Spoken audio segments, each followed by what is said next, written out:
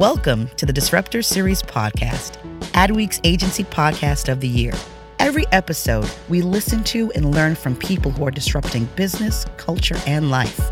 Here are your hosts, Asha Davis, Strategy Director, and Rob Schwartz, CEO of TBWA Chiat/Day New York.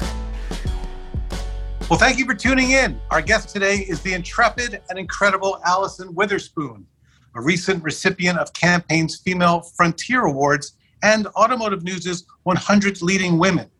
You may also know her as the Vice President CMO of Nissan. Allison, welcome to the Disruptor Series podcast. Thank you. Very, very excited to be here today. Excellent. Welcome. Thank you. Excellent. All right. Well, listen, let's start with a big disruption. You know, we got to live up to our T-shirts and mugs here. It's International Women's Month, and we now have a little bit of an explosion of female CMOs running car brands. Last count, there was something like 8, and you were one of the first. So what is going on here? I was. Yeah, when I think back on it, I think how pretty incredible it is that this has happened so quickly, because I think when I first took my role, which was almost 2 years ago, I was one of the first, if not the first. And I think I was only the second in Nissan's history and the first one in almost 20 years at Nissan. I think what we're seeing right now is, I think it's a couple of things. I think the first one is female buyers are becoming the predominant automotive buyer. And the previous school of thought was, okay, well, women were influencing the car decision, and that happens at over 90%, but they aren't the ones purchasing the vehicle. But actually now over 50% of cars are bought by women, which means that it is very important to understand how to reach women. What are their motivators? What are the things that they're looking for in the vehicles? And how can we tailor our shopping experiences, the customer experiences, and even our marketing around that? So I think that's the biggest piece of it. And then I also think a little bit more on the behavioral side. We've been living in this pandemic for a year now. And I think there is definitely, I think what we've seen is a much more leadership shift when it comes to more humane, kind of more empathetic type of leaders. And women naturally lean into that. I think there are many, many men that are also like this, but I think women are also very empathetic leaders and very servant leaders as well, which I think is important as we're going through this time period now. And even as we come out of, hopefully, the pandemic, which will very soon be in the rearview mirror for all of us. Yeah. And you're mentioning the pandemic, and it's really interesting on the impact that it's had, particularly on the automotive industry. We've really seen a profound shift in the way that consumers even think about their cars. Early fears around mass transit and air travel not even kind of being an option, right, really prompted many people to see their personal vehicles as a safe space. That was how you could actually get around. It was almost like a ticket to freedom, if you will, right? Like an extension of your own sort of safe home that you had to stay in. Yep. And so I'm really curious about what impact did this have on your organization and really how you connect with your audience and auto buyers in this world. Yeah. And I think this has been fascinating as well. I think before 2020, there was this sense that everything was really shifting into car sharing, personal ownership of vehicles was starting to, at least the perception of it, and the numbers weren't quite there, but perception sometimes can be a reality. Yeah. That people were moving away from owning vehicles. And what happened in 2020 is that there was actually this resurgence of people's, first of all, in need. And you talked about it became kind of your own personal office space. It became places where you could get away from what was going on in the house, which was lots of family members all needing to be on some type of video device. Yep. You know, sometimes you just need to have a break. Yep. And then I think as things started to open up a little bit in the summer, it became a way for you to take family vacations that didn't involve getting on a plane. I mean, you could do that safely.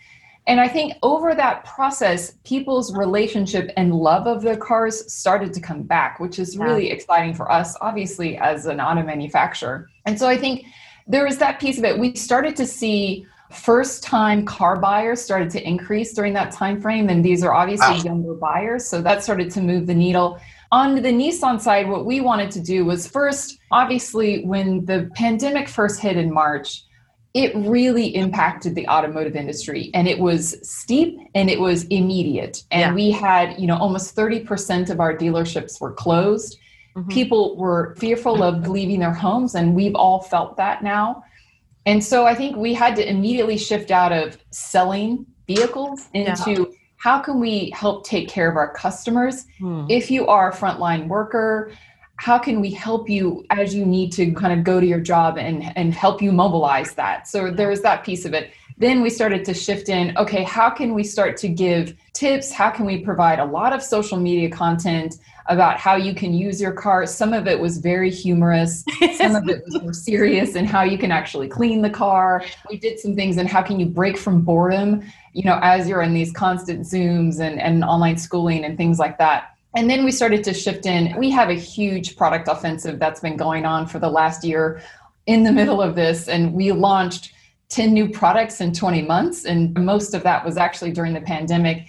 And then it was about shifting into, now that people are more comfortable, we know that people want to get out there. How can we have our marketing message be impactful for them and show them and demonstrate great ways that you can use your car? It can be used, as a family. It can be something that's more of a personal journey when you're wanting some liberation and getting away from that computer. And so it really shifted that. And then there are all the behind the scenes of how we actually produced it, which is probably a whole other podcast in and of itself. But I would say it was moving away from just selling sheet metal and really into selling the customer experience. I think you hit on some interesting points, Allison. One that I just want to run down the path a little bit. What is it? And this is what I'm going to ask you about, happened even pre-COVID.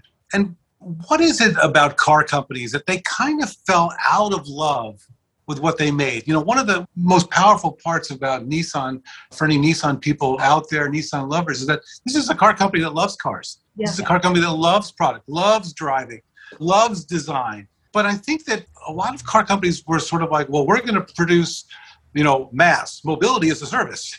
Like we're going to become a tech company. What do you think about that? Did car companies fall out of love with cars?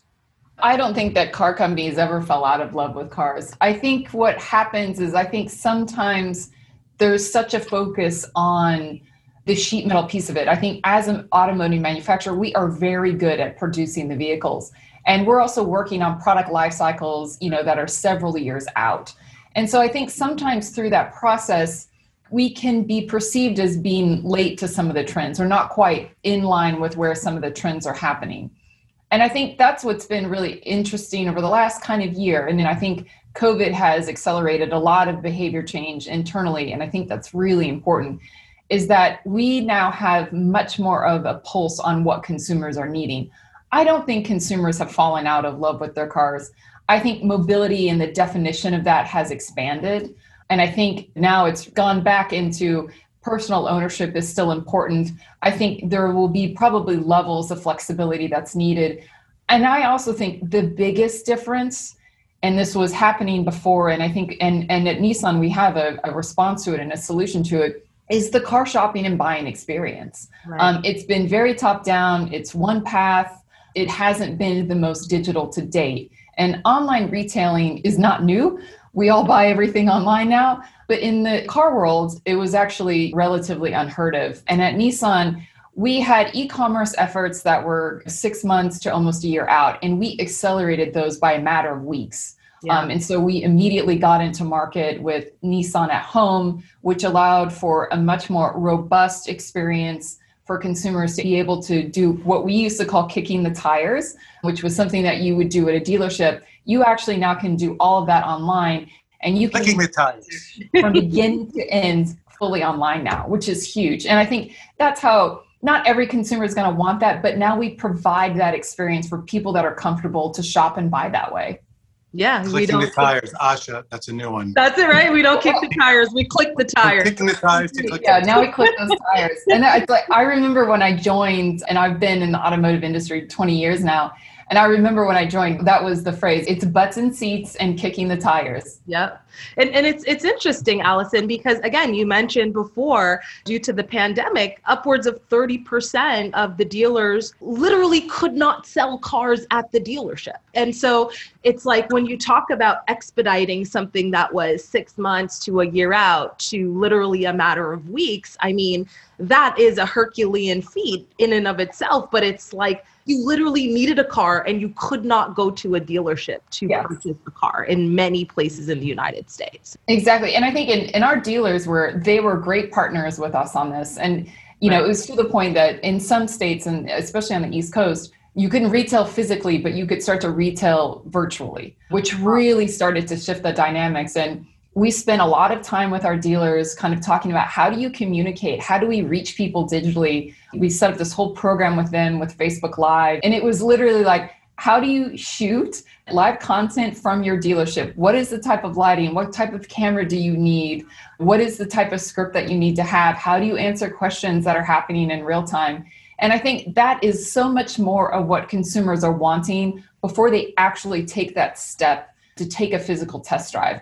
And so I think it was kind of, I try not to use the word holistic because I feel like it's such marketing jargon, but it really was this holistic view of it is how do we really improve that shopping process and then ultimately the buying process to have much more flexibility based on what consumers are wanting. It's adapting, you know, into this new shift in consumer behavior, but also reskilling, upskilling the dealers themselves, right? I mean, these are folks that have been a lot of times in this business for decades. And so to have them understanding production and lighting is fascinating, right? Yeah. Really speaks to kind of the future of our industry and want to just kind of ask you some questions about electric vehicles, which are all the rage right now. Very on I feel like I can't open any publication or watch CNBC or, you know, Wall Street Journal without seeing something about that fun acronym of EV. So tell us a little bit about that. What does that mean for you, for Nissan? Yeah, I think this is another area of complete disruption, but it's not as new as some people think that it is. And I think a little bit of history is that Nissan actually had the very first electric vehicle, and it was called the Tama, and this was decades ago.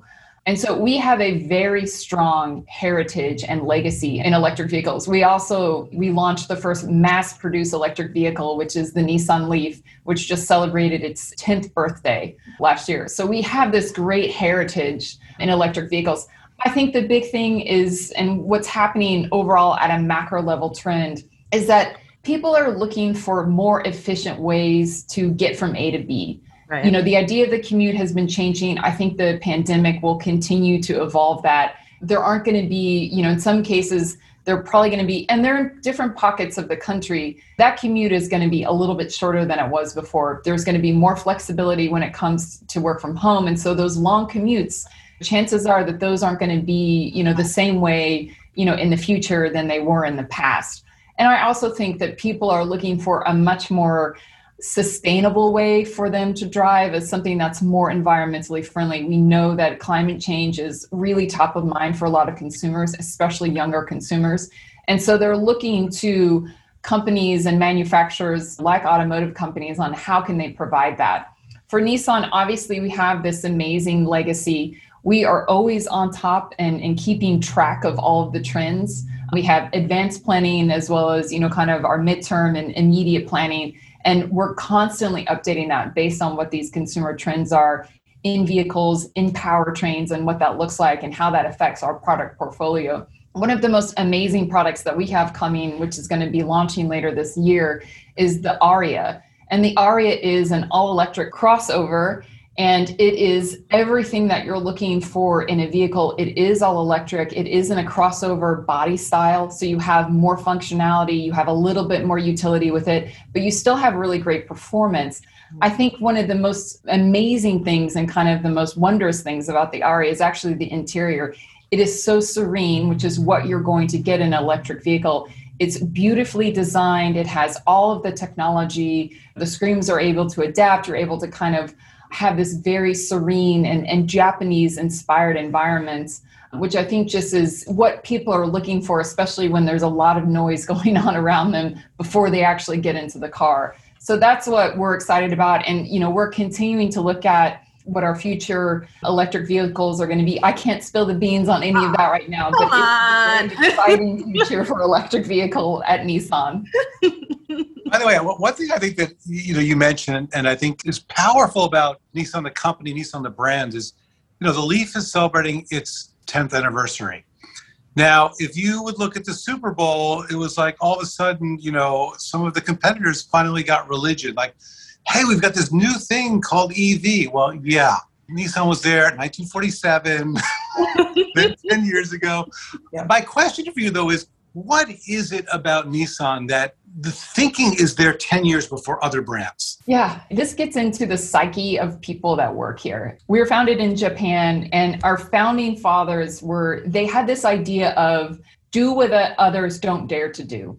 And we have maintained that spirit. And it's really about pushing the boundaries, pushing the industry when it comes to innovation, pushing the industry when it comes to different types of powertrains like electric, even when it comes to different vehicle segments. So when you think about the Xterra, that vehicle was basically our product planning team being like, there's a missing opportunity between these two vehicle segments. Let's concept a vehicle around that. And I think, we've been pushing the boundaries when it comes to autonomous drive, which was available. It's available on many Nissans now. We have autonomous drive, which is in our ProPilot Assist on the all-new Rogue. And so I think we have that spirit. It's difficult to tell anyone from Nissan no, that we can't do something.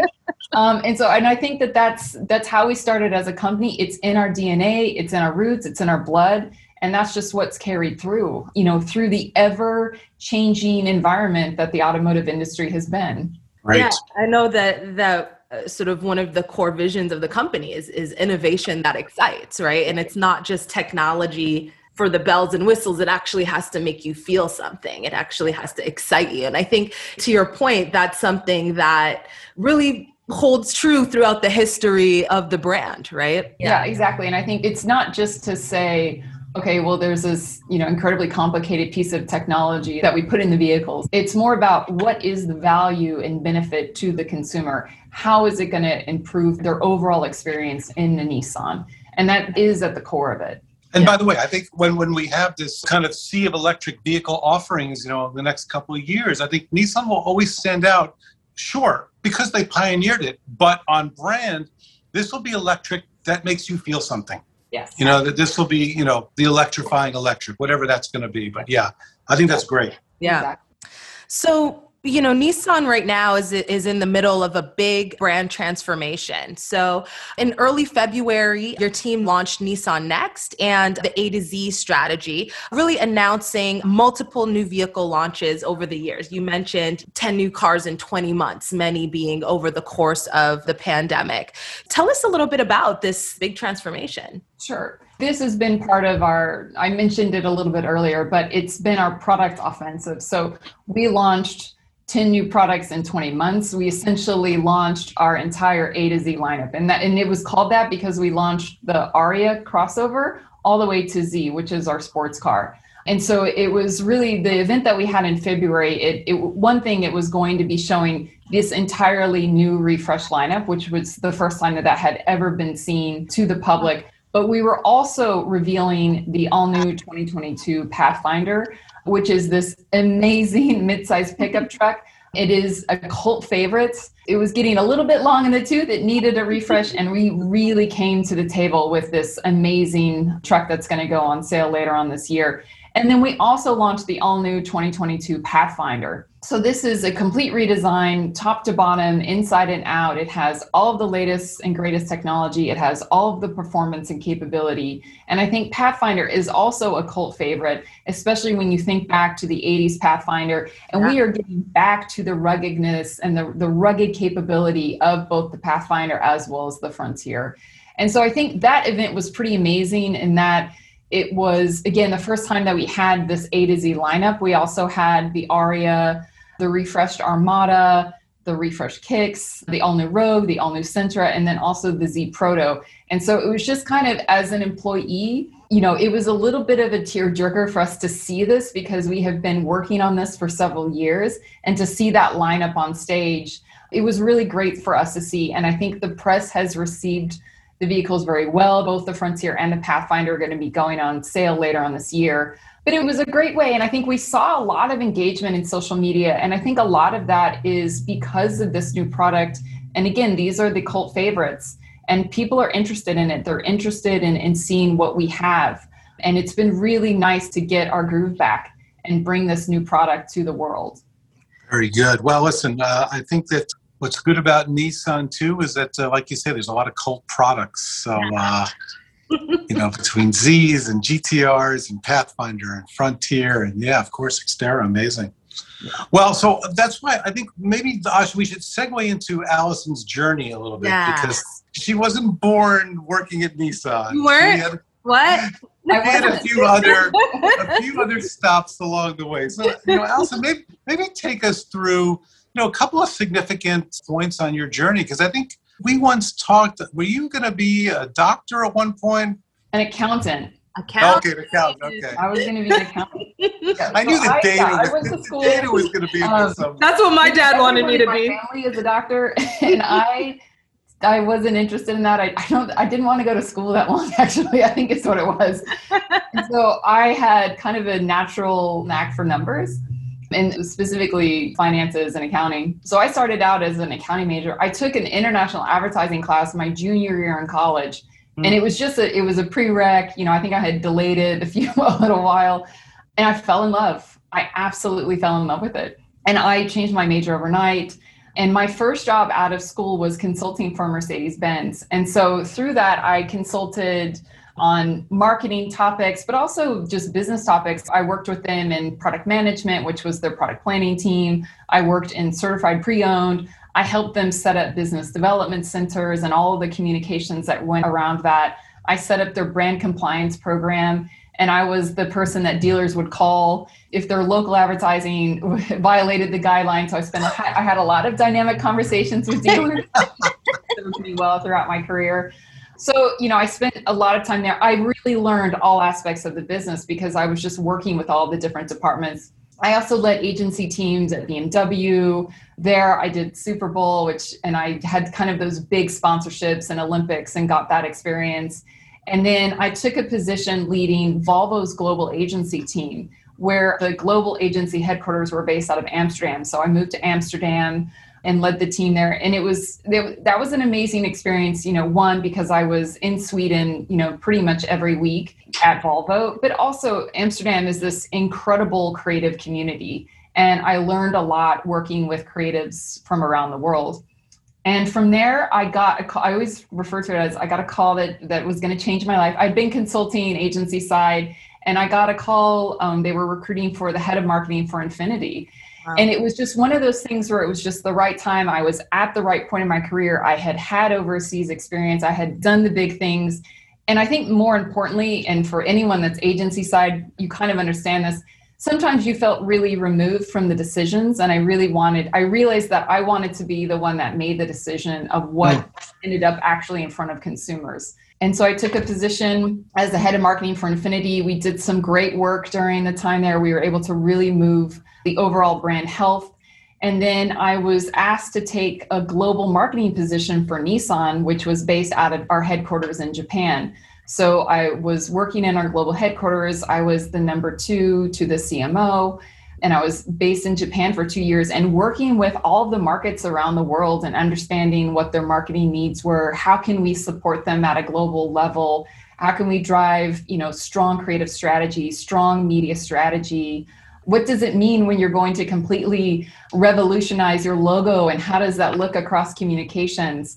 So those were kind of the highlights. And then I came back here, and I had all of that experience. I had taken on some pretty big challenges. I had done 2 overseas assignments, and the US is one of the most important regions for Nissan as a company. And we really needed to be able to transfer the brand, which is what I've been doing here over the last couple of years. And it's been an exciting journey. It's been exhausting at times, but I have an amazing team that we're all in this together. So it's been a fun journey. It's been a fun one. I've enjoyed it. And I've learned a lot along the way. Yeah. How about in terms of by the way, thank you for sharing that. That's amazing. We're going to come back to some of those brands. But one thing I didn't realize till this second, for whatever reason, is just how many cities that you've lived in. So from Amsterdam to Tokyo to time in Yokohama to Nashville. I mean, maybe talk a little bit about, how that works on a gal from Missouri. It was interesting because I moved from Missouri to New York. And that was probably the biggest culture shock before I moved over to Japan. When I moved to Japan, Nissan's really great when you take foreign service assignments, and that they actually have you meet with a sociologist. And wow. They talk about culture shock and they talk about, what to expect, which is great. And I was kind of giving her my background because I went from Missouri to New York to Amsterdam to Nashville to Japan back to Nashville. And she was kind of like, you get culture shock. Missouri to New York is culture shock. New York to Amsterdam, also culture shock. Amsterdam to Nashville, 100% culture shock. So you get it, your curve, and there's a culture shock curve, actually. She goes, wow. You'll still have it, but it's going to be shorter. And I think how I handle it is I think it's just the ability to adapt. And I think it's actually a really important thing that you need as a CMO is just you need to be able to adapt. Read the room, understand your audience. How do you adapt your strategy? How do you adapt your storytelling? And I think actually all of these different moves have made me a better marketer because I try to move that much faster and try to listen to what's going on and just quickly move through whatever those challenges are. Adaptability, I mean, that is crucial. You may have given a piece of advice just right there. And for our listeners who don't have the pleasure of seeing Allison right now, I mean, you hear all of these places she's lived, you hear all of these fascinating places she's worked, and you see her and you're like, oh, did you start this when you were 12? Like, going on? Like, we interviewed Roxy Young from Reddit a while back, and she was giving us her skincare tips. And I was like, Allison's probably been in there too. Right, guys? I mean, it's a lot. I mean, you've done so much. And I mean, you're relatively young, a woman in a very senior leadership position in an industry, as we talked about before, that was once pretty much completely dominated by older men, like if. Oh yeah. Listen, what's car guys? It wasn't, car guys and gals and car women, car guys. That's what it was. Yeah. I mean, that was, the picture in the dictionary, so to speak. Right. And so I'm curious in terms of, you talked about this professional journey that you've had and being adaptable. What are some challenges that you really had to face due to being such a different base, if you will, in that industry? And, also, do you currently still face challenges, particularly related to being a woman? I think it's an interesting question. And I think it's important as it's Women's History Month, and it's always good to kind of reflect back on this.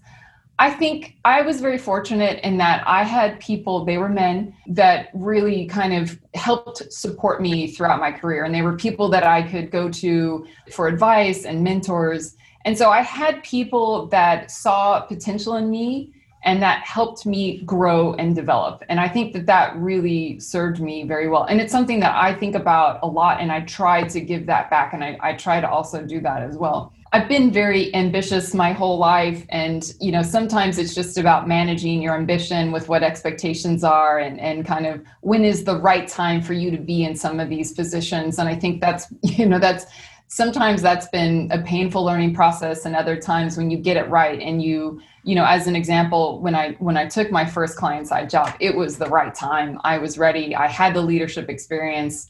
I was ready to be able to handle the responsibility and being the decision maker and everything that comes into that. So I think that's part of it.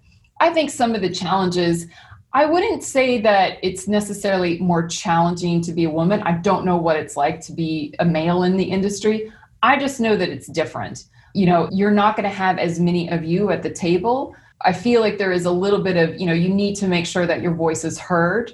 And how do you do that influentially? So people are going to be receptive to whatever that message is going to be. Every once in a while, there's going to be someone that's like, women shouldn't be in cars and things like that. And then you just have very data-oriented conversations about that and kind of explain the points of view.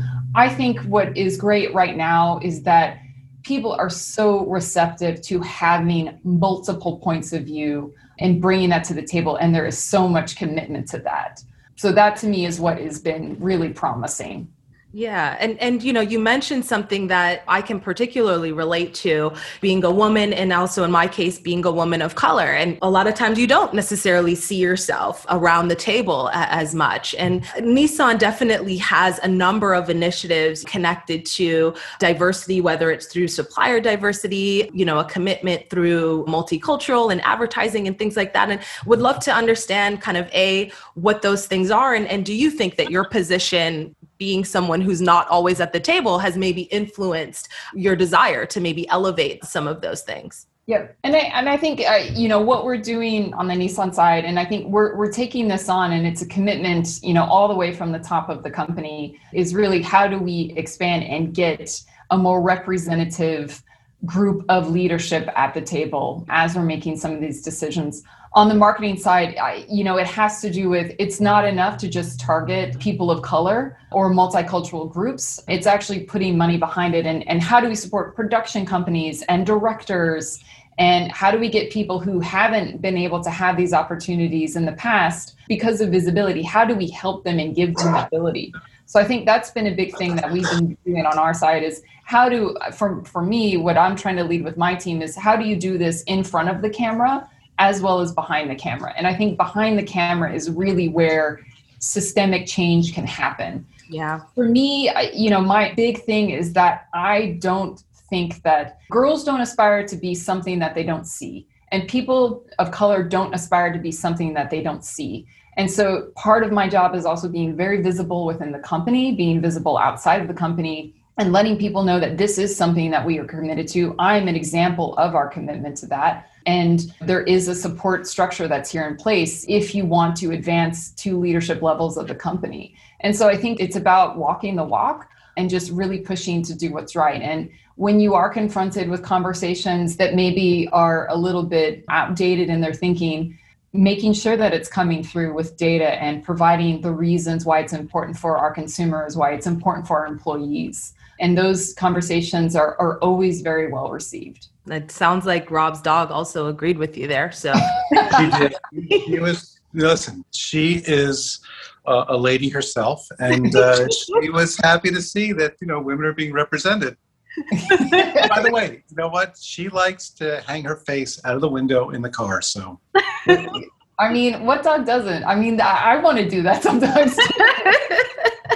Good. Listen, old school Nissan. Again, I had my sunroof open, windows down. I get it. I get it. Don't forget, dogs love trucks. We know that. That is right. Dogs do love trucks. next campaign, or that's it. Rob is referencing an old campaign that Nissan did. Indeed. So, but before we go to your piece of advice, you've worked on a number of great brands. You mentioned Mercedes and BMW and what have you. Of all the brands you worked on, what's your favorite and why is it Nissan? I've been lucky that I have worked on very strong brands, and I've worked on brands that are very rooted in branding, which I think is always good experience. I love Nissan because I think I have that spirit of do what others don't dare to do. And that feeling is here. And it's a group of us that are just really trying to push. We're pushing the industry. We're trying to push some of the conventions of automotive. And I think I have a home here in that. And there's a family and there's a group of people that are like-minded and thinking about that. I also, and I've had incredible experiences with the brand, and I've also seen kind of what's coming up in our future. And this was, even when I was in Japan, our head of design, Alfonso Albaiza, was sharing with me what was Nissan Next, which was the A to Z lineup. And I saw that a few years ago. And it just, it was just mind-blowing to me how all of these model changes happened at once. We won't get into why it happened all at once, because that's not really the typical thing that happens. But for it to get done is a feat in and of itself. And I know where our future is going. I know that it's very promising. We have incredible products and we have the leadership that's going to bring it to the market. And I'm excited to be a part of that leadership team. That's awesome. Great. Okay, one more question before we get to advice, Rob. So, okay. So I come from a Nissan family. You know, we had Altimas, Maximas, Pathfinders, Murray the Murano, we named him. And the Z, which we affectionately called the Z is fast every time we Z is fast. Are we taking the Z is fast today? So I'm curious, what do you drive and what's your favorite car in the lineup? Right now, I drive an Infiniti Q60. So it's a sports coupe. It was one that I launched right before I moved to Japan. So I didn't get to drive it that much because it launched right before I had left. So I have that car now. My favorite car is Nissan 300ZX Turbo. And it is a family car, actually. It's the first car that I ever learned how to drive a manual transmission on. That was painful for myself and my boyfriend at the time. And I think it was my brother, so painful for him too, because I'm sure the transmission would never be the same. But we got there. I loved the styling of it. I loved how you could have an accessible sports car. And I loved the way that it made me feel. It made me feel powerful. It made me feel confident. It made me feel sexy being able to drive that car. And we still have that car in our family. It's now my nephew's. Wow. That's my favorite car. Nissan Nissan 300ZX Turbo. Wow. And by the way, pearl white exterior, red interior, T-tops. It was nice. All 90. And the hero of a famous Super Bowl commercial, right? The Z Dreamer. Yes, that is correct. Which recently kind of made a little bit of a surprise appearance in my LinkedIn feed, actually.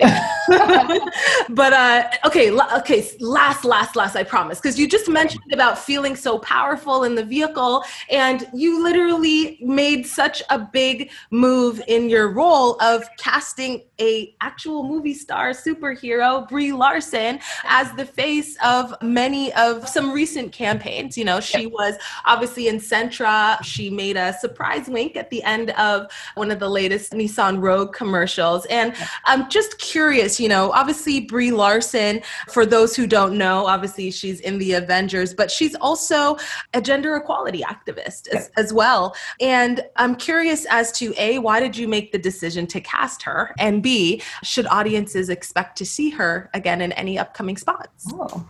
Interesting.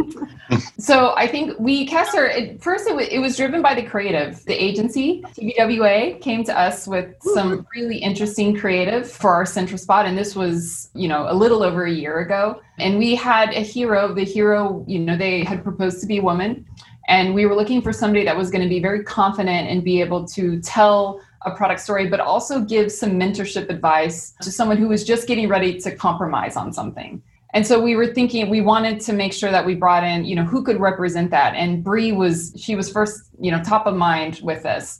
And so I think what we really liked about Brie is we liked that she hasn't compromised in her career. Yeah. She is always pushing for diversity. She is pushing for underrepresented groups. She really is kind of out there talking about equality. And I think she's walking the walk when it comes to that as well. And how does she do that? And how does she lend her voice and her platform to that? So I think we thought it was great. I think creatively she fit perfectly with it. And then over time, we kept, you know, through discussions on Sentra, it was clear that there was a long-term partnership with Brie that we all wanted to explore. So we have explored that. We announced that she is going to be our brand ambassador. That was back in November when she was in our Rogue spot. And you will see her coming very soon, very, very soon, in some new brand work that we're going to be launching in the coming days, actually, in the coming kind of couple of weeks. So you will see her. She is our brand ambassador. She's going to be helping us tell our brand story, both where we've been as a brand over the history of the company, as well as where we're going into the future. Not going to lie here. I saw the rough cut and it looks amazing. Yeah, you know, it kind of, the creative process blows my mind sometimes. And I have to give a shout out because we finished filming that a week ago Sunday, and I saw a rough cut on Tuesday, and it was, you know, it's rare that rough cuts are strong kind of in the first go. And we all just sat back and were like, that's exactly what we were wanting. That's exactly the vibe. This is the story that we wanted to tell. And I love the creative process. Oh, wow. Well, I love it when we get that reaction from the clients. Yes. I hope we get that from our listeners too. So to everybody listening to this, please. Oh, very well. Good. Tell us. All right, Allison, so what do you think? A little advice? Yes. So Allison, please leave us with some advice that you would give to professionals who are looking to make transformational changes to their business in these transformational times that we're living in. So I think it was, I'll do a professional one and then I'll also do a personal one too. Right.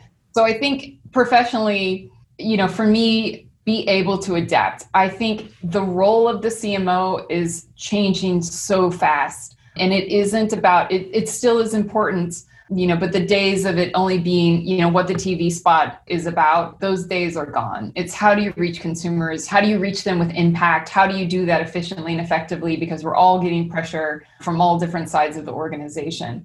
And I think things are changing really quickly in consumer behavior. They're also changing from a regulatory standpoint when you think about privacy and what does that mean in this digital world. And so I think, the need to adapt and this idea of being really curiosity and adaptation are really important things as a CMO in my mind. So just make sure that you hold on to that. Don't let anyone take that away from you. And then on the personal side, and everyone struggles with the balance of, work and personal life.